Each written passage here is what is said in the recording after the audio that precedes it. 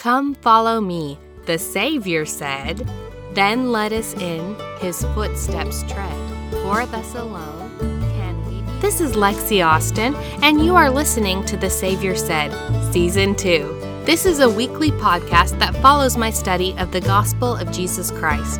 Each week, I will be using the Come Follow Me curriculum of the Church of Jesus Christ of Latter-day Saints.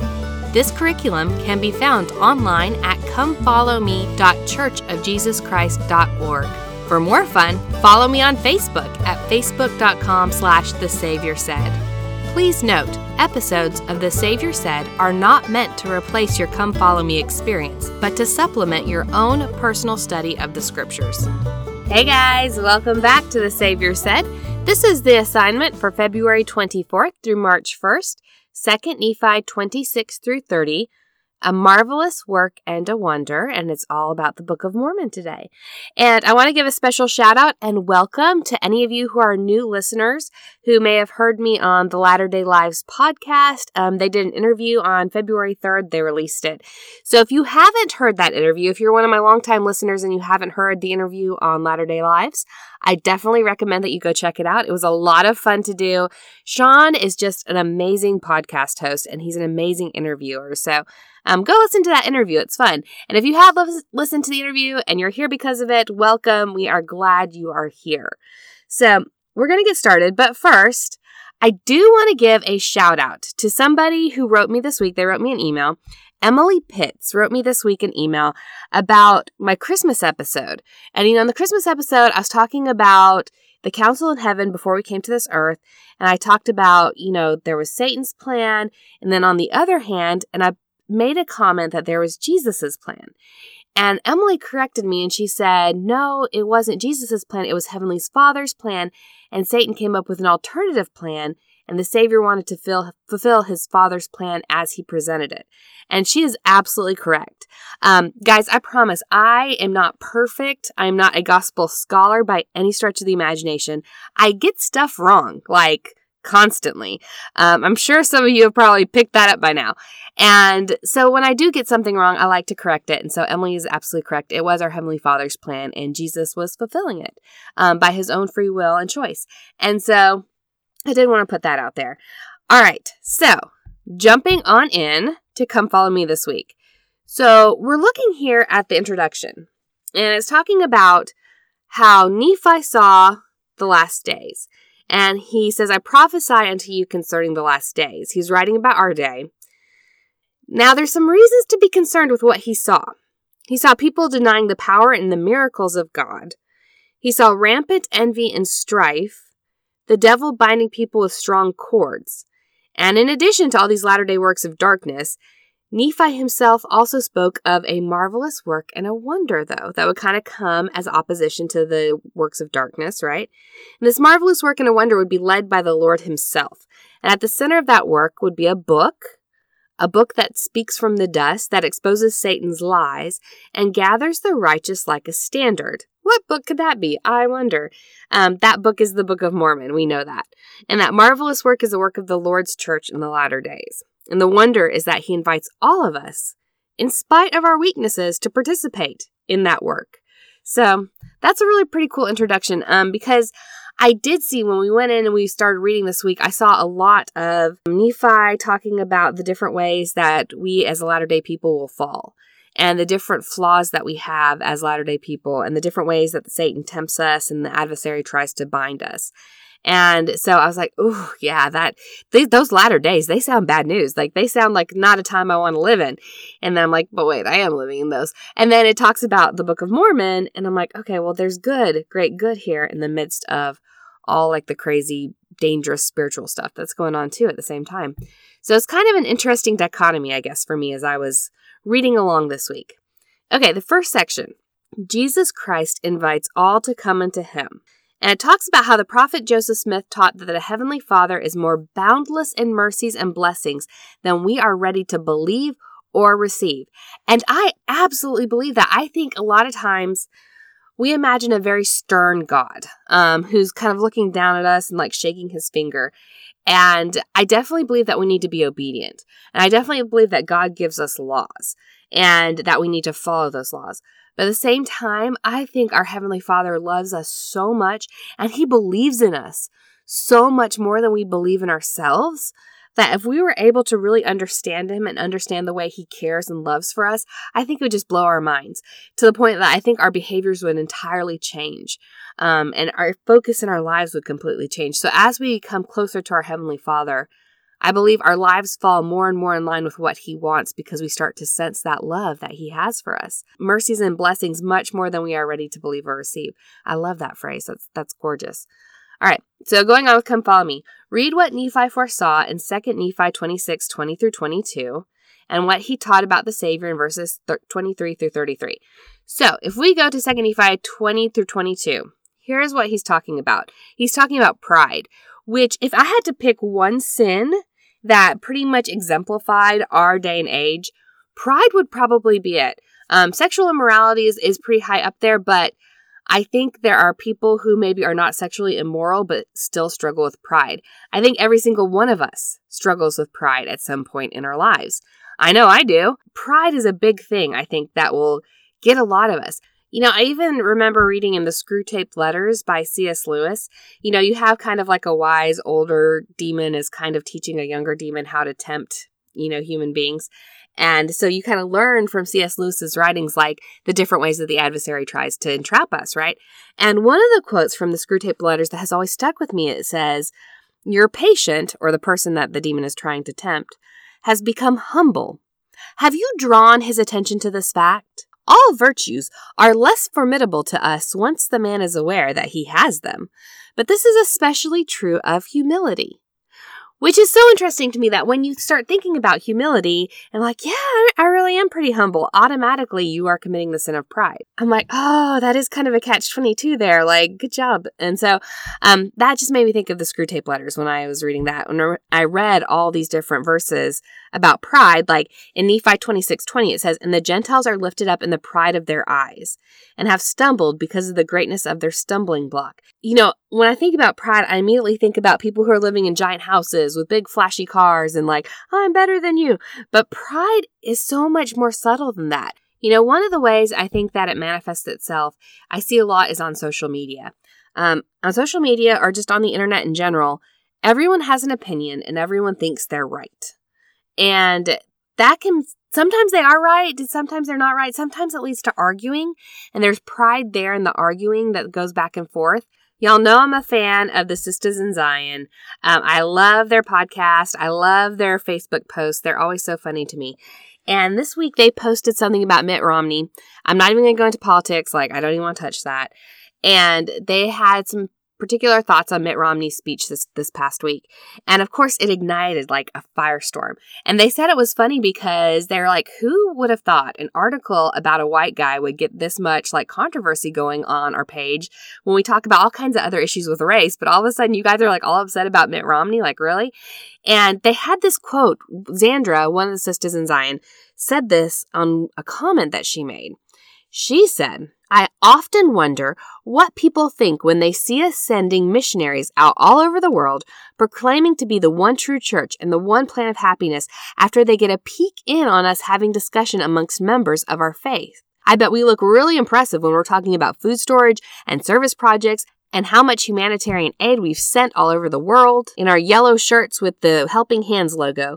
But I think the true test of how the restored gospel of Jesus Christ shows up in the lives of the people who practice it is what we look like when we're talking about things we don't agree on, things that aren't comfortable or easy.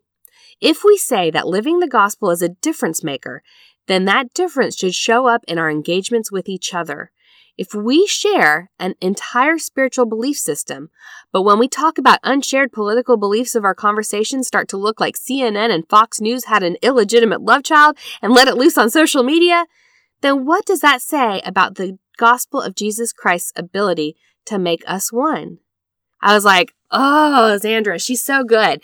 Because like when we do have that pride that, the way I think is the right way and everyone should believe this way, and I'm going to argue it out with somebody who doesn't believe the same way I do, then that pride can get us into a lot of trouble.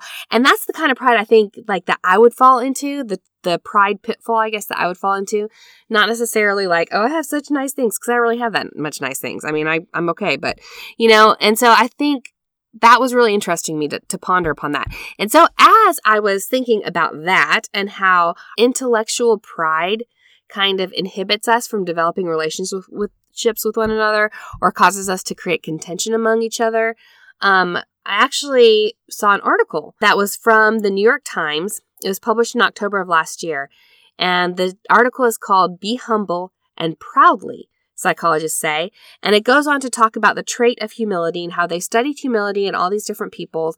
And they find that people who are humble, number one, don't rate themselves as humble. Like somebody else has rated them as humble. They refuse to believe that they're humble. So, they're humble even in that and saying that they're humble.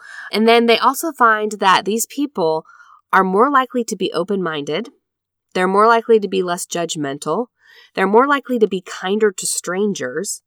I'm like, these are all traits that I think Jesus Christ would want us to kind of develop in ourselves. And so that to me this week, I was thinking a lot about that. Like, what things do I hold on to because of my pride? And what things do I need to let go of because of my pride, and instead kind of adopt humility so that I'm not in the same spot that the Nephites found themselves in that we're seeing here in 2 Nephi 26. So I don't know. That I know was a little side trail, but that's just really what my mind was thinking on. Was thinking about Come Follow Me this week was about pride and how pride impacts me and how it impacts our church, right? Okay, so going back to 2 Nephi 26:20. So because of the greatness of the stumbling block, which is pride, they have built up many churches. Nevertheless, they put down the power and the miracle of God, and they preach up unto themselves their own wisdom and their own learning, that they may get gain and grind upon the face of the poor. Well, that doesn't sound very nice. 21. And there are many churches built up which cause envyings and strife and malice. Okay, so I want to pause there. I think a lot of times when we read verses like this, and it says churches, we literally think about like a building, maybe somewhere in your town, where people are meeting together and as a congregation, and we're like, oh, that whole congregation, they are in trouble because, they are preach their own wisdom and learning. But here's the thing. I don't think Nephi is thinking of churches that way, because Nephi back in the day, like, they didn't have a steeple on every block like we do here in the South, right? They didn't have churches like that. They didn't have congregations like that. So I can't think that Nephi meant different congregations that think differently than we do. I think whenever Nephi says churches, he means a group of people who share the same ideology. Okay? So they could be Baptist, Methodist, a member of the Church of Jesus Christ of Latter-day Saints. They could be whatever religion they proclaim to be or whatever church they proclaim to be in. But if they believe unto themselves and lean onto their own wisdom that they may get gain, they're in that church that he's talking about there. He's in the churches that are built up which cause envyings and strife and malice. Are we members of that church sometimes? Yeah, we are, especially when we get on Facebook and fight with each other, right? And 22. There are also secret combinations, even as in times of old, according to the combinations of the devil. For he is the founder of all these things, yea, the founder of murder and works of darkness. Yea, and he leadeth them by the neck with a flaxen cord until he bindeth them with his cords forever. So I'm like, okay, so we go from having malice and envying to all of a sudden talking about murder. I'm like, that's kind of like a steep slope, right? But I mean, it's all kind of in the same general area, I guess. You start down that hill. I'm not saying like if you're prideful, you're going to go murder somebody. But I mean, it's all kind of on that side of the scale, right? I also think it's interesting that he leadeth them by the neck with a flaxen cord. So a flaxen cord is a thin piece of linen string that can be easily broken. So if I were to tie your wrists together with a flaxen cord, you could easily just like pull them apart and boom, you're okay. But he goes and he wraps that flaxen cord around our wrist and then wraps it again and again and again and again with other cords and stronger ropes. And then all of a sudden we're bound to him, right?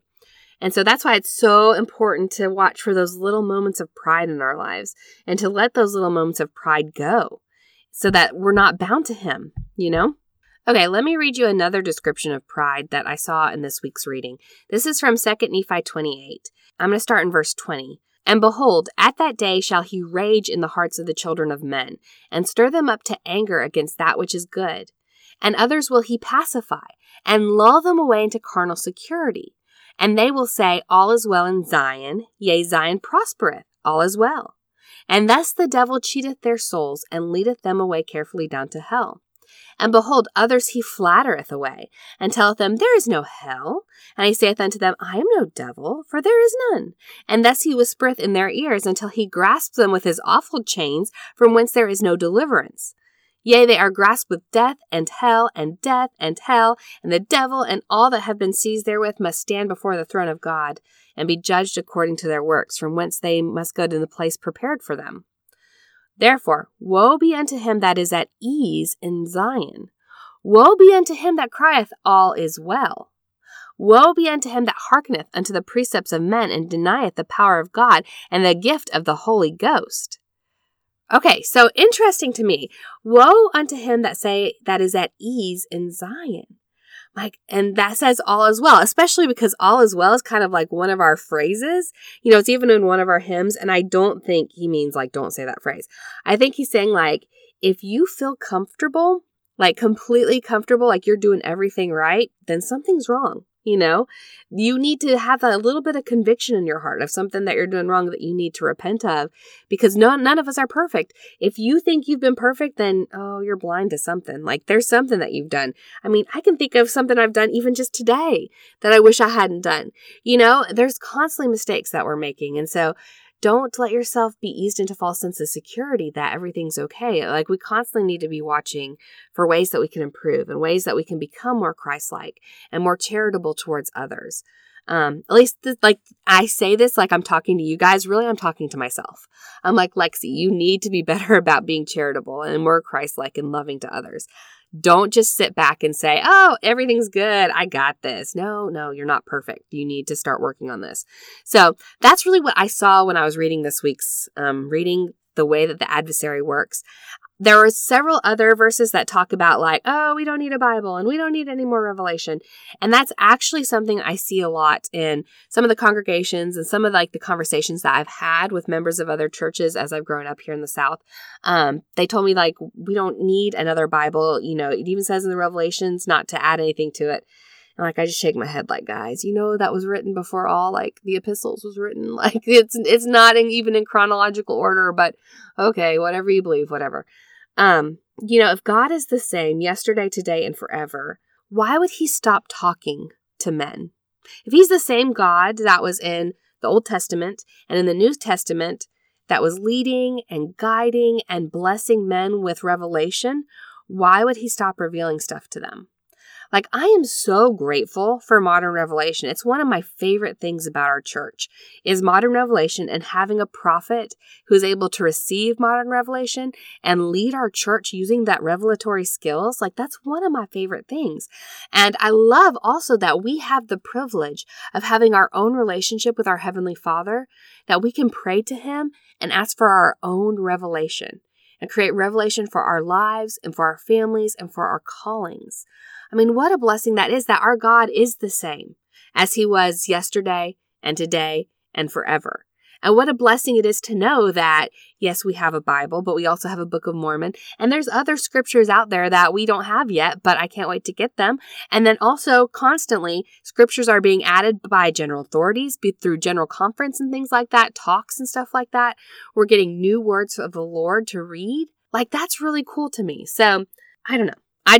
When I started reading this stuff a Bible, we have a Bible, I literally could call up conversations that I had with friends about, we already have a Bible, we don't need anything else. So let's look at the opposite side, because we've kind of been a dark kind of yucky place talking about pride and Satan and stuff like that. So let's talk about Jesus Christ. I love talking about Jesus Christ. In 2 Nephi 26, the opposite of the way that Satan is going to be working in the hearts of men, we have Jesus Christ. And so in 23 it says, For behold, my beloved brethren, I say unto you that the Lord God worketh not in darkness. So there's nothing secret about the way that the Lord works. I know even sometimes people will say, oh, but you have your secret temples and stuff like that. But here's the thing. Anyone can go to the temple. You have to follow a certain strict, behavioral pattern, and you have to meet certain requirements. But anyone is available to go to the temple as long as you meet those requirements for a certain amount of time, right? We're not denying anyone access to the blessings of God as long as they are committed to him. So It's not necessarily secret. It's sacred, definitely sacred, but not secret. It's not in darkness. And 24, he doth not anything save it be for the benefit of the world, for he loveth the world, even that he layeth down his own life, that he may draw all men unto him. Wherefore he commandeth none that they shall not partake of his salvation.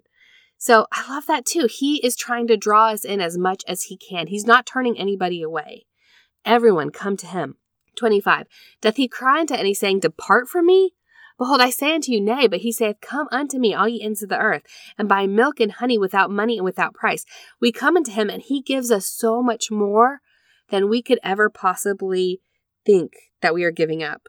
I heard a new song this week that I want to share with you guys here. This is a song called I Know by Big Daddy Weave, and this song really touched my heart a lot as I was listening to it. It's been kind of a hard week. I know I say that like every week, but the last couple months have been really difficult for me. Health-wise, like I just cannot get over like this virus that I've been fighting for the last several months. And just some other stuff has just kind of thrown me for a loop. And I've just kind of been overly emotional, kind of just in a dark place. I was driving the other night and I was listening, as I do, to Christian music. And this song came on and it's new. And it really spoke to me. And it reminds me of this verse here. It says, this is the chorus. I know that you are good. I know that you are kind. It's talking about Christ. I know that you are so much more than what I leave behind. I know that I am loved. I know that I am safe. Because even in the fire, to live is Christ. To die is gain. I know that you are good. And that is, to me, what Christ is. It's what he's saying here. I'm good. I'm kind. I can give you so much more than what you're leaving behind when you come to me. That goodness and kindness is there. That love is there. And in the first verse of this particular song, he starts out saying, you don't answer all my questions, but you hear me when I speak. You don't keep my heart from breaking, but when it does, you weep with me. And I thought about that. All the times that I have felt sad, or I have felt misunderstood, or I have felt depressed, or I have felt hopeless, or I have felt frustrated, and I've cried, that literally my Heavenly Father and my Savior are weeping with me. Like they understand and they're right there with me in that pain. Even if it's something stupid I've done to bring it upon myself. Like they're still there with me, feeling bad that I'm feeling bad too. And they're helping get me through it. And that just really touched my heart this week. So I want to go ahead and share this song with you. It's I Know by Big Daddy Weave.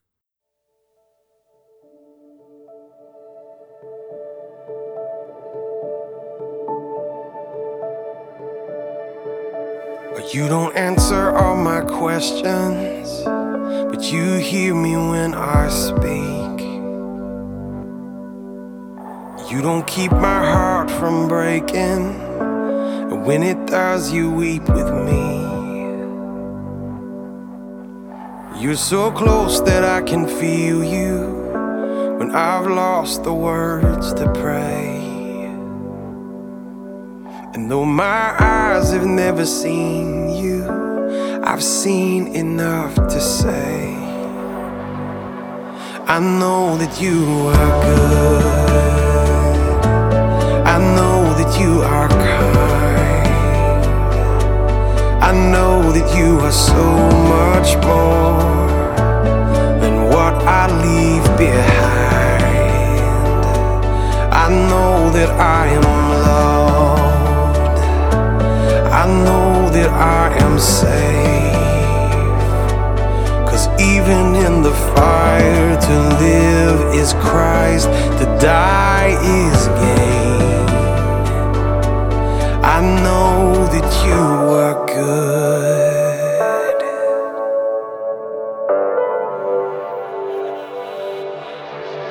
I don't understand the sorrow, but you're calm within the storm. Sometimes this weight is overwhelming, but I don't carry it alone. You're still close when I can't feel you. I don't have to be afraid. And though my eyes have never seen you, I've seen enough to say, I know that you are good. I know that you are kind. I know that you are so much more than what I leave behind. I know that I am loved. I know that I am safe. 'Cause even in the fire, to live is Christ, to die is gain. I know that you are good.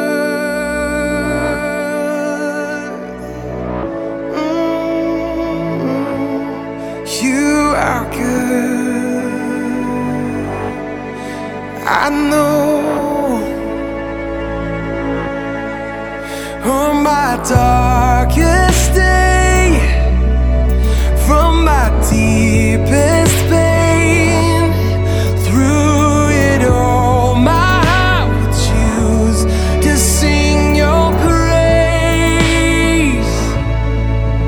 On my darkest day, from my deepest pain, through it all, my heart will choose to sing your praise. On my darkest day, in my deepest pain, through it all, my heart will choose to sing your praise.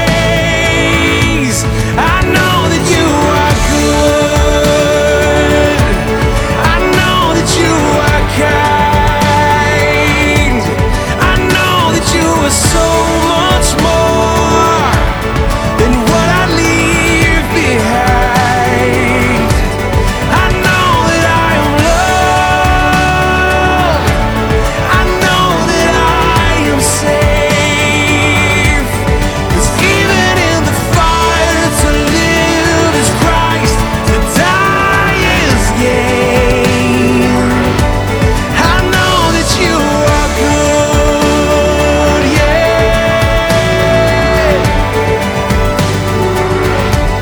I know that you are good, yeah.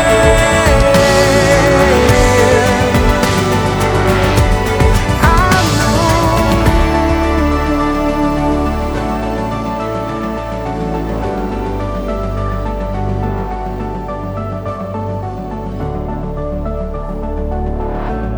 Okay, I hope you love that song just as much as I do. Okay, I'm going to kind of skip around and come follow me this week just because there were some sections that kind of spoke a little bit more to me than others. The next section I want to touch on is the one that says, God continues to give revelation to guide his children. And like I already said, I am so grateful to be a part of a church that does receive that revelation, that continued revelation. And Come Follow Me says, as Latter-day Saints, we are blessed with an abundance of the Word of God. So Nephi's warnings can apply to us. We must never feel that we have enough. As you read the warnings in 2 Nephi 28 and 29, ponder questions like these. How does the Lord want me to feel about and respond to his words? Okay, let's pause on that question. We're going to go into 2 Nephi 28 and we're going to read a little bit. We're going to start in verse 27. Yea, woe be unto him that saith, we have received and we need no more.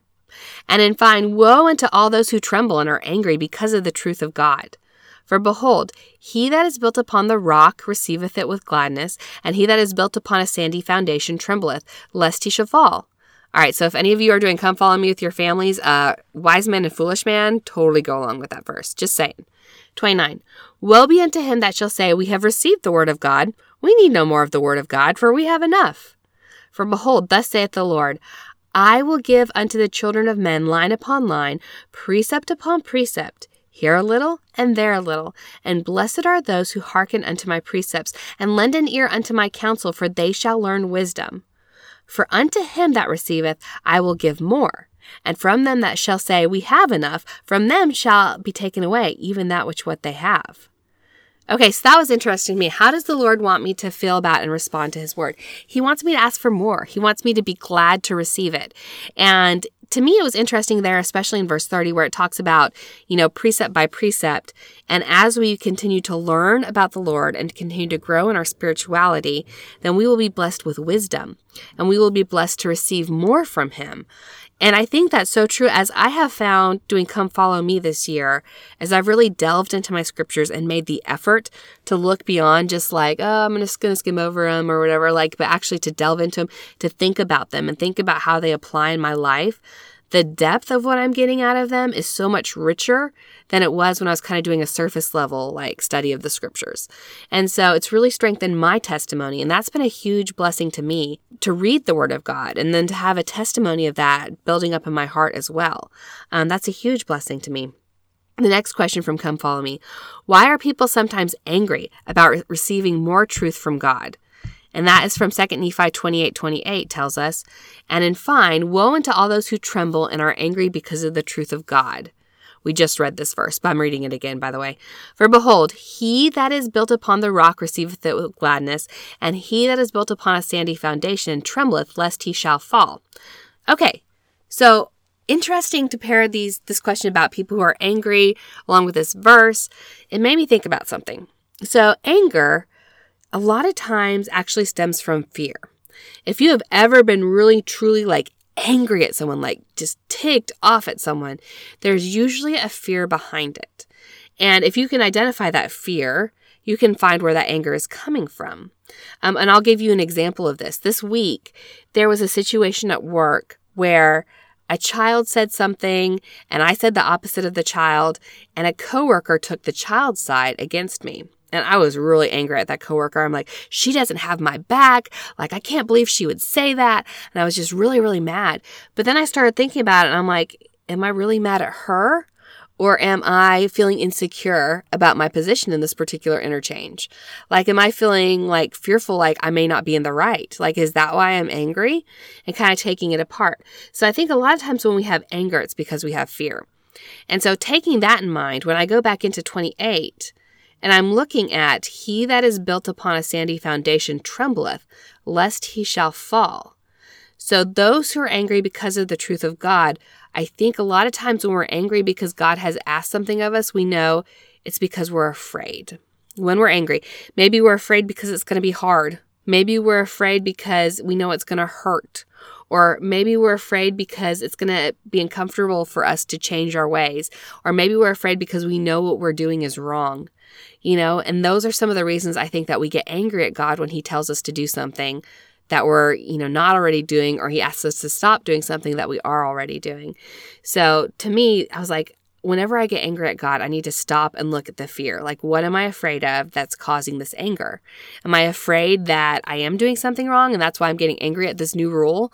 I guess, do you get what I'm trying to say? I don't know if I'm explaining it correctly, but that's kind of what I was thinking. I was like, what's the fear when I'm angry at God? What is the fear that's driving it? That's just what I thought about with that one. All right.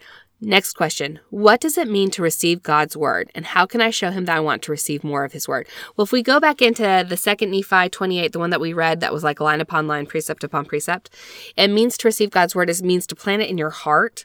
We learned from Alma that faith is like a little seed, and it grows. And as we add our testimony to it, it grows more and more. As we receive God's word, our little testimony flower, I guess, grows and becomes stronger and stronger. And that's one of the things that I really love about Come Follow Me, is I feel like it has helped my testimony grow and become stronger and stronger through God's word. And then how can I show him that I want to receive more of his word? Keep fertilizing that garden. Keep planting those flowers and those seeds of faith and watering them. And he will keep giving us other seeds to plant in our little garden of faith and to grow. And so receiving the new seeds that he gives us and planting it and saying, more, Father, more, I need more revelation. Be there for me, Father. And he will. He'll be there for us. He'll give us the revelation that we need. That to me was just a really interesting section to think about this week. I really liked the questions that they gave there. It gave me some different things to ponder upon. All right, the last section I want to talk about is God prepared the Book of Mormon for our day. Nephi knew by revelation, even before the Book of Mormon had been completely written, that it would be one day of great worth unto the children of men. Why is the Book of Mormon of great worth to you? Think about this question as you read 2 Nephi 29 through 30. What are some of the marvelous works that God is accomplishing in the world and in your life through the Book of Mormon? Okay, so I started thinking about this. I was like, what is, the Book of Mormon? How is it of great worth to me in my life?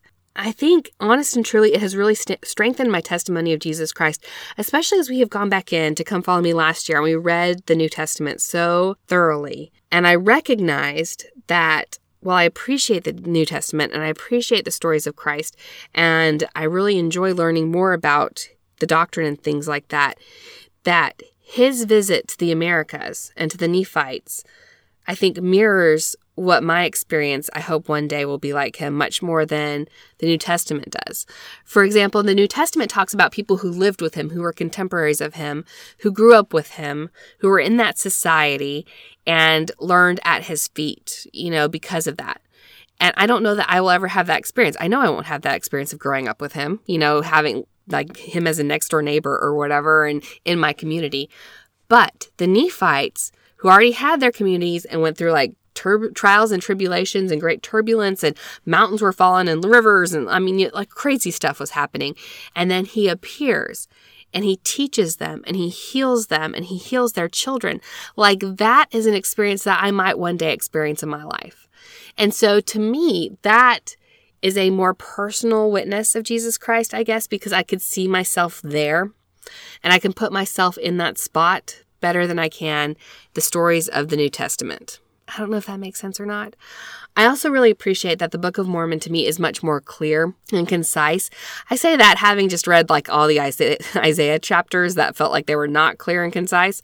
But in general, I would say like 95% of the Book of Mormon is much more clear and concise than the New Testament and easier to understand than the New Testament. And that to me is of great value as well. I told you I was having kind of a rough week. And so earlier in the week, okay, so this is so silly. This is me and pride. Again, I struggle with pride, guys. So earlier this week, Monday it was. Monday's the day that my normal hairdresser takes off from work. So I knew she wouldn't be at work that day, but my hair was driving me crazy and I just really needed a haircut. And so I was driving by one of those like walk-in places and it said no waiting. And I'm like, yes, no waiting. I can go get my haircut right now. Like, I really don't even need like a good haircut. I just need like a trim. Like, my hairdresser does a really good job. They can just follow like the guide that she's got kind of going on. So I walk in. And there's this guy there and he's, doing hair. And the whole time I'm like, what is he doing? He's not cutting my hair the same way my hairdresser does. He's like pulling it to one side and the other and he's snipping here and snipping there. And like, I'm like, this is like, what is going on? And in the end, I'm like, this is not what I want. He's like, oh, you want more volume on the top? He's like spraying all kinds of product on there to like get it to mush up or whatever. And I'm like, I don't think this is right. And so I go home and I wash all the product out of my hair and I'm like, oh my gosh, he has just chopped my hair to pieces. And the soonest that my hairdresser could get me in to fix it was Saturday. So I had to live with this horrible haircut for 4 days, which pride, y'all. Serious amounts of pride. Like, I realize I have serious amounts of hair pride. Like, that's what I learned this week. Because, there were tears. There was so many tears over this stupid haircut. This week. And it was really, really hard. Like, I felt really ugly and just like not cute and everything was wrong and my hair was horrible. Like, I was really struggling with it. Again, I have serious issues with pride, hair pride. And so I went to my Heavenly Father. I'm like, Heavenly Father, I feel really bad about myself. I feel really bad about the way I look and I'm just really struggling right now. And I felt like what I needed to do was look in the topical guide and find scriptures in the Book of Mormon about beauty. Well, so I go to the topical guide and I look up the word beauty and I look for scriptures in the Book of Mormon. And do you want to know how many scriptures about beauty are in the Book of Mormon? I'll tell you. There is one. There is only one time in the entire Book of Mormon where the word beauty is used. And here it is. It's in 1 Nephi 11:8. We've already read it this year. And it came to pass that the Spirit said unto me, Look. And I looked and beheld a tree, and it was like unto the tree which my father had seen, and the beauty thereof was far beyond, yea, exceeding of all beauty, and the whiteness thereof did exceed the whiteness of the driven snow. Well, if that doesn't put things into perspective, like what does? At that time that I'm reading this, I'm like, oh, Heavenly Father, like, I'm so sorry for being prideful about my hair, because I realize now that the beauty that you see is the fruit of God. It's the love of Jesus Christ and how we manifest it in our lives to those around us. And that's true beauty, not a hacked up head of hair, And so it's moments like that where I can go to the Book of Mormon and receive that revelation so clearly and so personally for my own life that makes me really appreciate the Book of Mormon and what it does for me in my life and what it means to me. And there are several other times where I go to the Book of Mormon and I'm just like, oh, Heavenly Father, I feel this way. And I feel prompted to go to one scripture or to this scripture. And it comes open and it's just such profound truths that it reminds me of like my relationship to my Heavenly Father and what He thinks of me and what He wants for me. And it does it more in the Book of Mormon than any other book of scripture out there. And so that's what the Book of Mormon means to me. It's a connection to my Heavenly Father that is personal and it's personalized to me. And it feels much more personal to me than the New Testament or the Old Testament or any other book of scripture. It feels more personal to me because I feel like it was, selected with our day and age in mind and our time that we're living in mind. But then also because it was translated by someone who, it was 200 years ago, but someone who fairly recently lived, it's not Old English. It's like fairly like newer English. It's easier to understand. And I don't know, I love the Book of Mormon because of that, because it is personal and it makes my Savior personal to me. It makes him not necessarily someone who lived 2,000 years ago and walked around in sandals and ate, fish or whatever, but makes it where he's someone who comes and visits and spreads love and wants me to spread love too. So I don't know if that makes sense. I've been thinking a lot about like, what does the Book of Mormon mean to me? And like, what are some of the marvelous works that God is accomplishing in my life through the Book of Mormon? And that's kind of what I came up with. Also, I feel like He strengthens me through the Book of Mormon. I feel like there's a huge spiritual boost that comes from reading the Book of Mormon. There's just a great spirit about it. And when you're reading the Book of Mormon, you get that spirit in your life. I've testified about that multiple times here in this podcast. And, Peter Johnson's talk from last conference talked about reading the Book of Mormon every day, because there you'll have the spirit in your life that will help keep you safe from the adversary. And I believe that is a huge blessing that comes with reading the Book of Mormon. That is a marvelous work right there. So what are some of the marvelous works that God is accomplishing in the world through the Book of Mormon? Well, we are seeing people all over the world joining the church because of testimonies of the Book of Mormon. For the first time now, we have more members of the church outside the United States than we do in the United States. And I think that's a huge blessing as well, to have that worldwide family and that gathering of Israel that's going on because of the Book of Mormon. People can read it and they can sense the truth of it. And that's what brings them to the light of the gospel. And so that's a work that I see that's being accomplished by the Book of Mormon as well. Okay, the last section from Come Follow Me this week that I want to talk about is down in the Ideas for Family Scripture and Family Home Evenings, down in that section. And it's the one from 2 Nephi 26:12 through 13. And 2 Nephi 26:12 through 13 says, "And as I spake concerning the convincing of the Jews that Jesus is the very Christ, it must needs be that the Gentiles be convinced also that Jesus is the Christ and the eternal God, that He shall manifest Himself unto all those who believe in Him by the very power of the Holy Ghost, yea, unto every nation, kindred, tongue, people, working mighty miracles, signs, and wonders among the children of men according to their faith." Okay, so then Come Follow Me asks, what experiences could family members share with each other when their testimonies of the Savior were strengthened by the Holy Ghost? To me, I was thinking about this. I was like, when was my testimony really strengthened by the Holy Ghost? And the first thing I thought of just recently was this week, listening to that song that I played, the I Know song, and feeling the truth of that when I weep, my Heavenly Father weeps and my Savior weeps. And my Savior is good and He is kind.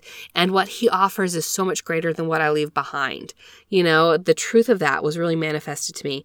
And that's honestly why I love listening to Christian music, because I feel the Holy Ghost a lot of times testifying of Christ. Again, talking about other Christian denominations and stuff like that, they tend to have pieces of the puzzle that I think are absolutely true. We just have more, right? Because of revelation and authority and stuff like that.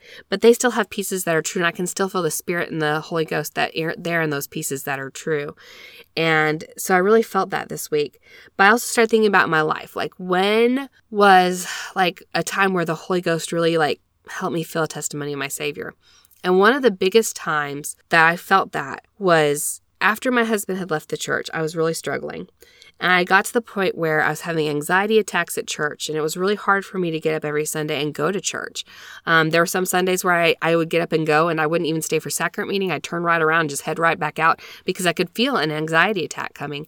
And finally got to the point where I could go and I could just take the sacrament. And that became my goal, was to have that moment with my Savior. And I felt the necessity of having that moment with my Savior. And it was through those anxiety attacks. Again, y'all, God is so good because He takes the worst stuff in our lives to teach us some of the most profound doctrinal truths, line upon line, right? And He took those anxiety attacks that I was having, and He put the sacrament as my goal in the middle of those anxiety attacks. If I can just stay through to the sacrament, I will be okay. How perfect is that for our lives? If I can just stay true to my covenants of Jesus Christ, I will be okay. That is what this life is all about, is making those covenants with Jesus Christ, renewing those covenants with Jesus Christ, and then sticking to them and holding on to them and letting those be our goal that we hold on to each week when we're in the middle of the anxiety and the turmoil of this life. Holding on to that, holding on to Christ. That was the testimony that I really gained during that time, that the Holy Ghost really strengthened in my heart, was the importance of the sacrament, not just to go and eat some bread and water, but the importance of staying close to my Savior and how He was able to get me through that. And it's interesting because at that same time, we talk about a covenant being a two-way promise. And, we promise our Savior that we will always remember Him, we'll take His name upon us. That's what we're promising with the sacrament. But the other part of that is that He will always remember us. And at that time that I was really struggling, I got to the point where I was like, I think I need to leave the church. I'm having too many anxiety attacks. It's just too hard. I can't do this anymore. And I remember pulling up to a stop sign in my neighborhood. And the stop sign I was at had two possible paths. I could turn right and go one way, or I could turn left and go another way. And I'm sitting there at the stop sign thinking, I think it's time for me to leave the church. And I literally felt the covenants I had made with my Savior during the sacrament. I felt them pulling me back. And all those weeks of me going when I was so anxious and so overcome with those physical symptoms of anxiety attacks, but making it through to take the sacrament pulled me back in. And my Savior was there, and I felt the Holy Ghost, and I felt the truth of Him pulling me back in, His love pulling me back in. And that was such a strong witness to me, not only of my need to go take the sacrament, but that when I do, He remembers me. He comes back for me.